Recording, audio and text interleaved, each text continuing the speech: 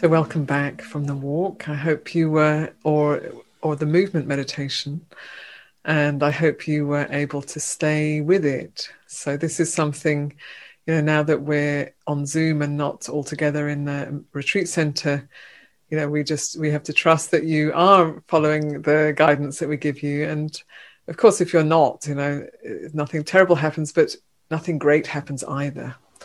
So if you do follow the instructions, it's much, much more fruitful. So I hope that that was a time that you were able to stay steady with the practice, and it builds up over time, or often the first morning and the first day of a retreat is a little bit bumpy, and we're trying to kind of pull our mind to do things that it's not used to doing. So to just stay with that, just know that that's just part of the course of things, and it will change. So I wanted to speak a little bit today about asubha. This is the theme of the day. So subha, this is Pali word, means beautiful. Subha is beautiful. And asubha, so when there's a little a in front of a word, a regular a, it's like a negative, the negation of. So asubha is that which is not beautiful. So it doesn't, sometimes it's this practice is called, sometimes words like repulsive or disgust, these kind of words. These are not neutral words. These are sort of leaning way in the opposite direction. So the word asubha doesn't imply that. It just implies that we see the non-beautiful in things as they are. So this isn't to be turned off, it is to be turned off, but it's not to be repulsed or feel horrified by, but just to see things in a different light. And this practice is applied mostly to the body, and particularly to one's own body. So to notice it in one's own body, and you can also notice it in the body of others once you get a bit more experienced with it as a practice of equanimity. So it's really important. I cannot overemphasize how important it is to not lean into a sense of repulsion or aversion with this practice. It's really to bring the mind into greater clarity, understanding, and letting go. So that's why at the end of the meditation I said it's the contemplation of the unbeautiful in order to lead to the beautiful. So the beautiful that it leads to is the freedom from desire and hatred, the freedom from being pushed and pulled around, and the beauty of being present with things as they are. So this practice can be used with the body, and it also can be used with food. So a little bit later we can explore our relationship to food in this way too. And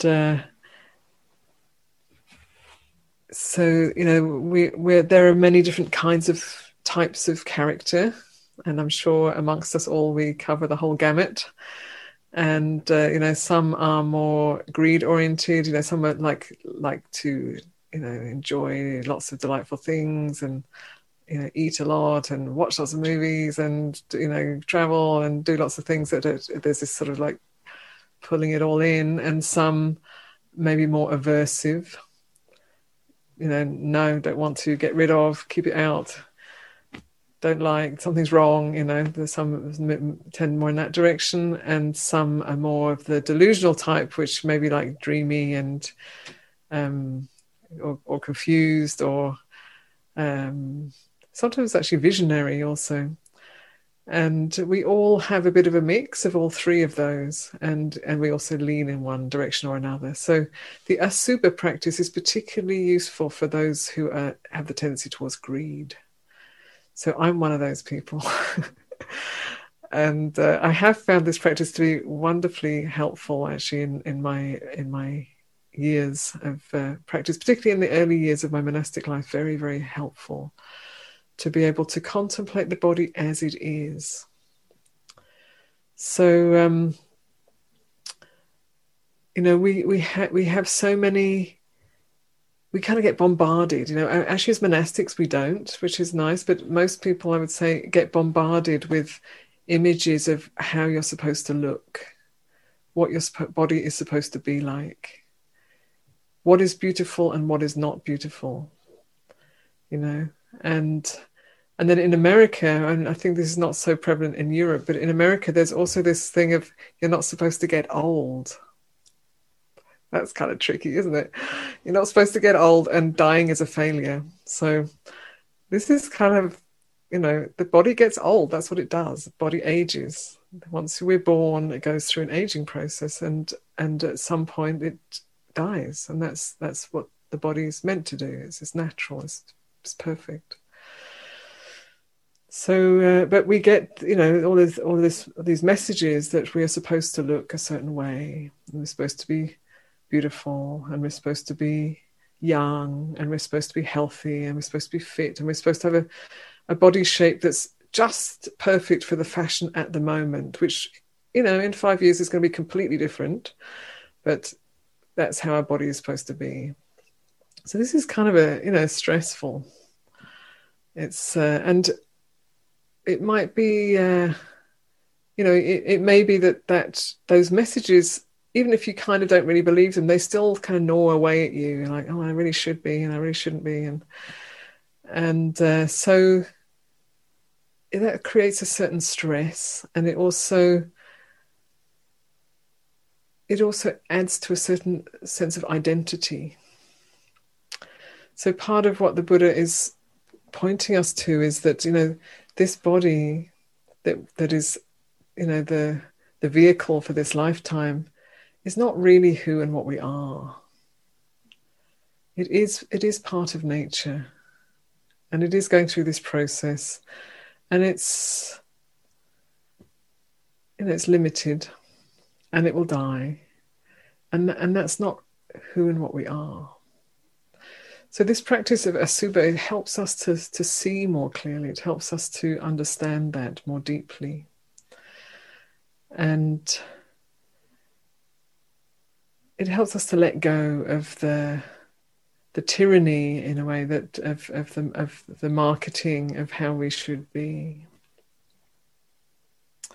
So in the suttas, in the classical teachings, there are two ways that this is done. One is the way that I just talked to you earlier in the meditation, where one is aware of skin, flesh, and bones, and that this body is just made up of those three aspects. And another way is going through a whole list of 31 or 32 parts of the body that goes through all of the outer parts, the hair of the head, hair of the body, nails, teeth, skin, and then it keeps going through all of the organs and the liquids and the bones. And so it lists all of these different parts of the body. And this is a practice that's done in monasteries, where you chant that as you go through the list, and as you chant it, you're contemplating these different aspects of the body, and it's cooling. So I'm not going to go through the whole list with you, because it could be a little challenging for some, but it includes things like undigested food. Do you ever think about that? It's like we eat our meal, and it's, you make something lovely and it looks so beautiful, and then we eat it, and then we're just really enjoying the crunch and the taste and the scent, and then it goes into the body, and then it starts getting mixed up with all of this acids and digestive fluids, and then it churns around, and then it's not so beautiful anymore. And then there it is in us. If you've had breakfast or lunch or dinner or wherever, depending on your time zone, there'll be some undigested food in there that's not so attractive. And then at some point that's going to come out, hopefully. Going to eliminate that, and then that's not very attractive either. And that's something to contemplate too. It's like you go for a nice meal. Maybe you go out for a meal somewhere, if we can still do that where you are, or you have a nice meal at home, and there's this sense of like, oh, it's my meal, my dinner. and then you eat it and it becomes part of you as you eat it, and there's this sense of, oh, it's mine and now it's me. And then when you the next day go to the bathroom and eliminate that, do you still think of that as you? Is that still me and mine? Is that something you'd want to associate with as personal? No, it's just a process. It's part of the body.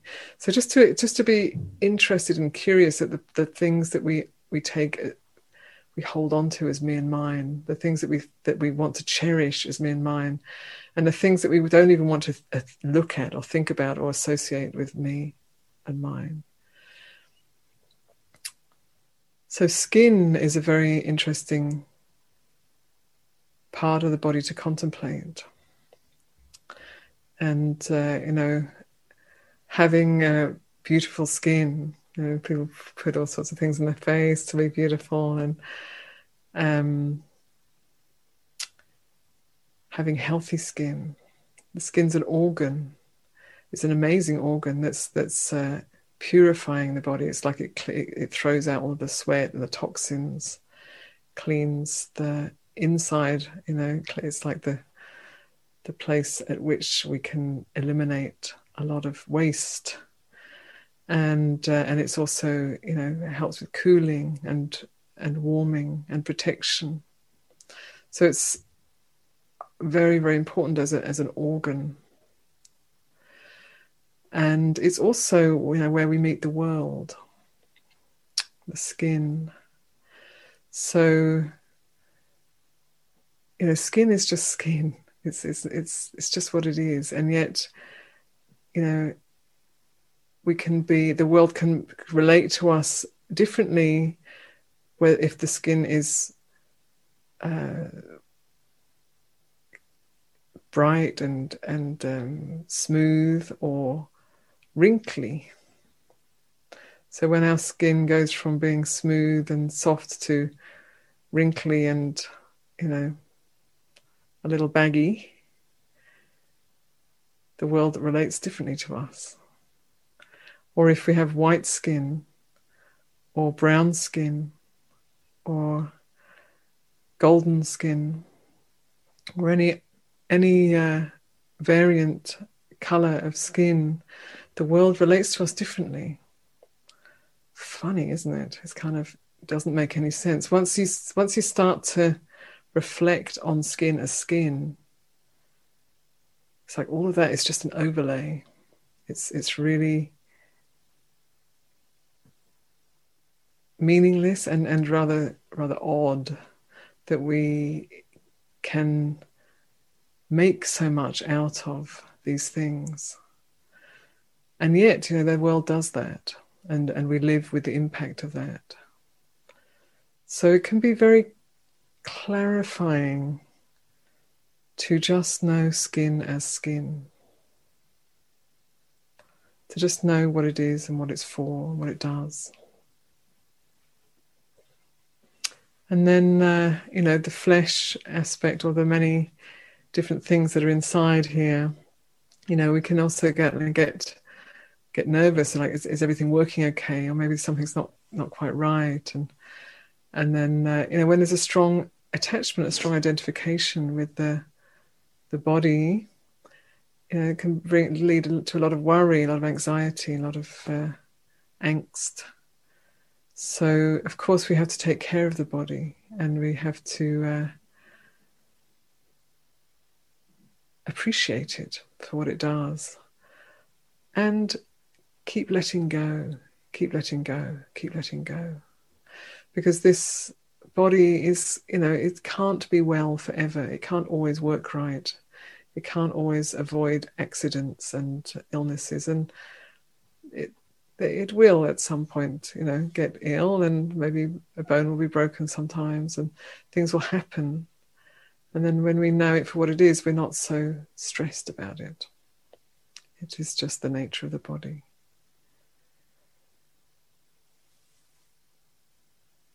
So the practice of asubha is particularly useful if there's a strong attachment to the body and a strong lust, a strong desire, strong sexual desire. So if you have very strong sexual desire, it can be a big distraction from the practice. And so this practice of asubha helps to get some perspective. If you've got a lot of lust, a lot of sexual desire, it gives you a different perspective. It gives you something to kind of gives you a handle onto which you don't have to just keep following those old thoughts and those old energetic urges, and you can find some peace. So this might sound a little funny, here we are, we're nuns talking to you all, because most people may be going the other direction. It's like, no, we want to have passion, we want to have desire, we want to be sexy, and we want all of that stuff. And it's like, that's fine, sure. And if you want to get a different perspective, this is a way of doing it. So in Thailand, I don't know about in other Asian countries, Buddhist countries, but I know in Thailand it's a very ordinary practice for monastics and also other people to go to a mortuary and to actually watch, an autopsy of a body being cut up. So it sounds really shocking to those of us in the West where we don't get to see those things. But this is just like, this is the body as it is. The body's like this. So when it's alive, we try and make it look nice and make it lovely. And then, when it's dead, it's just this kind of meat and bones on a slab. And so, this is one of the practices in Asia to go and watch and observe and see and know the body as it is, as skin, flesh and bones.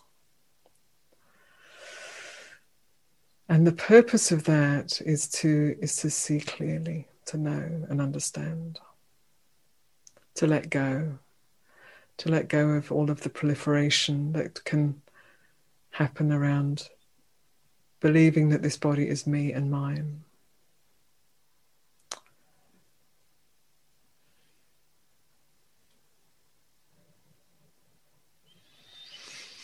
So it's important that this practice is done together with other practices, not just on its own. And this is why the 4 protective meditations come together. So there are 2 that are a bit more edgy, the body contemplation and the death contemplation.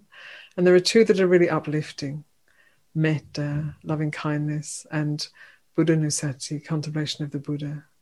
So in a way, it's a little challenging to come straight into a retreat and be teaching you one of the more difficult and unpleasant practices of this 4. So I want to also just bring in that those other practices, they work together. They're a support. And also, if you are an aversive type, if you tend to have a lot of aversion towards your own body or towards others, be very careful in the way that you use this practice.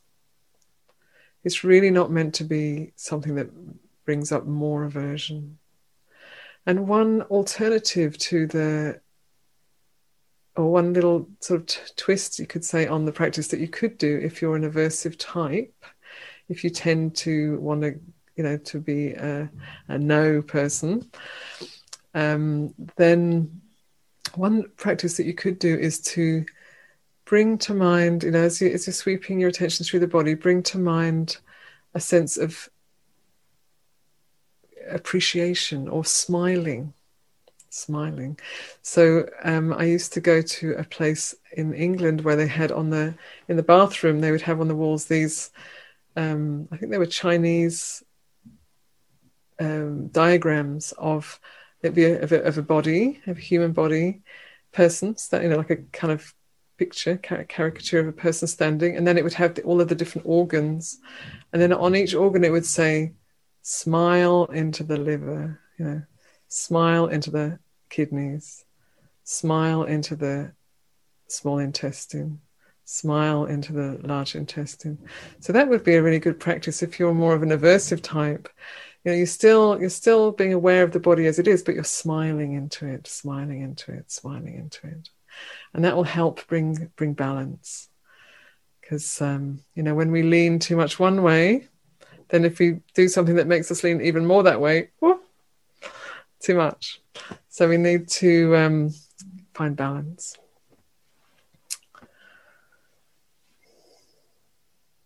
And at any time, we're teaching this one day at a time, one theme at a time.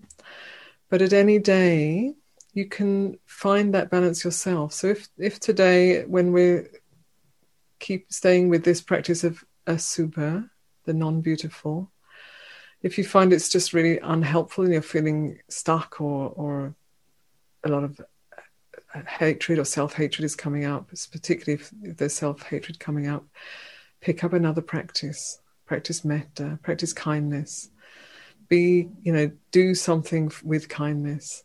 So just really, you have to trust your own wisdom and your own understanding also. Don't only follow step by step exactly what we do. I mean, do pick up these practices, but also listen to your own wisdom and manage that in your own way.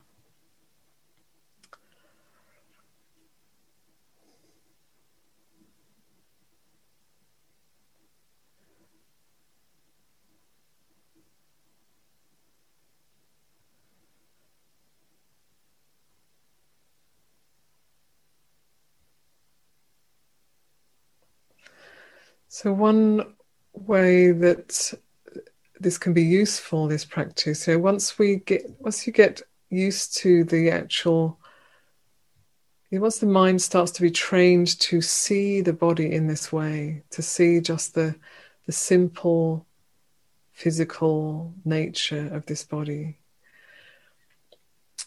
in the meditation, then it can really help in times when there is stress and there is worry around a health issue or even how you look, to just for a moment remind yourself, oh yeah, it's just skin, not who and what I am. Or if there's something going on, if there's some illness internally, oh yeah, it's just skin, flesh and bones. Belongs to nature. Can we give this back to nature? In a way, it never leaves nature. Our body never leaves nature, but we take it as mine. We take it as me. So can we give it back to nature? There's this interesting phenomenon where we think that we are the ones in control. We think that we're in control and we have to stay in control all the time, otherwise everything's going to go awry. And we can't imagine how it could possibly work if we were not in control. So in this respect, the body is an amazing teacher because, like right now, am I in control of my digestive system? Or is it just doing what it's doing brilliantly? Am I in control of the hormonal system in this body? I don't even know what it's doing, actually. I have no idea how it works. Am I in control of regulating the heat in this body? A little bit. I'm wearing clothes, And also I'm feeling, my arms are a little bit cold and the skin is puckering, it's getting little goosebumps. And I don't know how to do that, actually. I can't say, come on, skin, goosebumps now. I don't know how to do that, but the body knows. And breathing. Am I really in control of my breath? I can control it a little bit. But the body's breathing. The body's breathing and it totally knows what to do with the breath. in ways that it'd take me a long time to learn and understand. So it's, the nature knows how to do what it does. And so we can explore giving back this body to nature. And I'm not talking about going and lying down in the forest and being eaten by, coyotes or something, but just, day by day,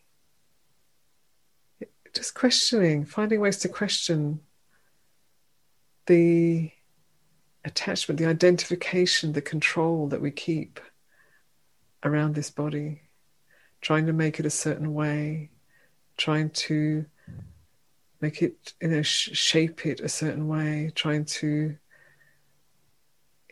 keep it at a certain level of health, which is good. It's good to stay healthy if you can, but not in a way that's anxious, not in a way that's stressful, in a way that's generous. So this practice of the asubha, the unbeautiful, is a way of getting perspective on the ways that, the ways that we can get carried away, the way that the mind can get enamored and excited and enchanted with things that are not that wonderful when you look closely. So one thing that's kind of interesting to reflect on is, like, say you go to a store, a clothes store, and you see a really beautiful outfit, and you think, oh, that would look so great. I really love that outfit. And you buy that outfit, and then you take it home and it's hanging in the wardrobe, and then you put it on. So all that time, you buy it, it's beautiful. Maybe you wash it and you hang it up and you have it in your wardrobe, and it's lovely. And then you put it on and it looks gorgeous and you look great in it and it's wonderful and you're really happy about it, and then you keep it on. So then you keep it on and then you don't take it off. This is just like a little thing to just let your mind experiment with. And then you don't take it off that night and you sleep in it. And then you wake up in the morning and you still don't take it off, and then you wear it through the day, and then you keep it on the next night. And then you sleep in it, and then you get up the next day and you're wearing it, and you do that for 3 days. So what happens to that outfit? Is it still going to be beautiful, or is it going to start smelling bad?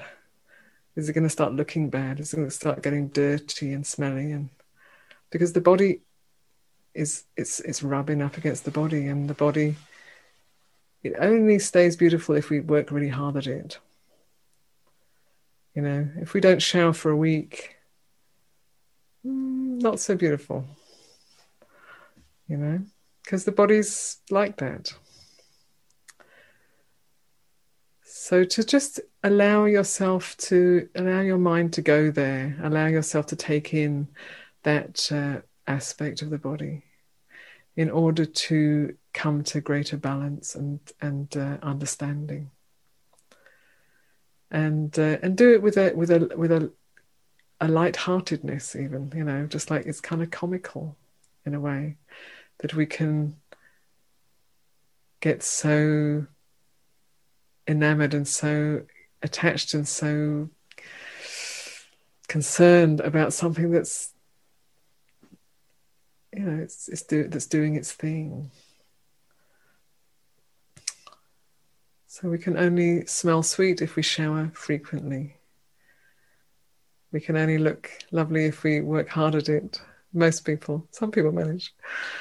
And so just to know that, and I'd like to invite you for this retreat to, I don't know particularly if you're alone, but if you're with others, maybe you have to be a little bit careful, but to explore a little bit the edges of that, to explore, what is it what is it like to not shower the time you want to shower, and see what that's like. So it's an exploration and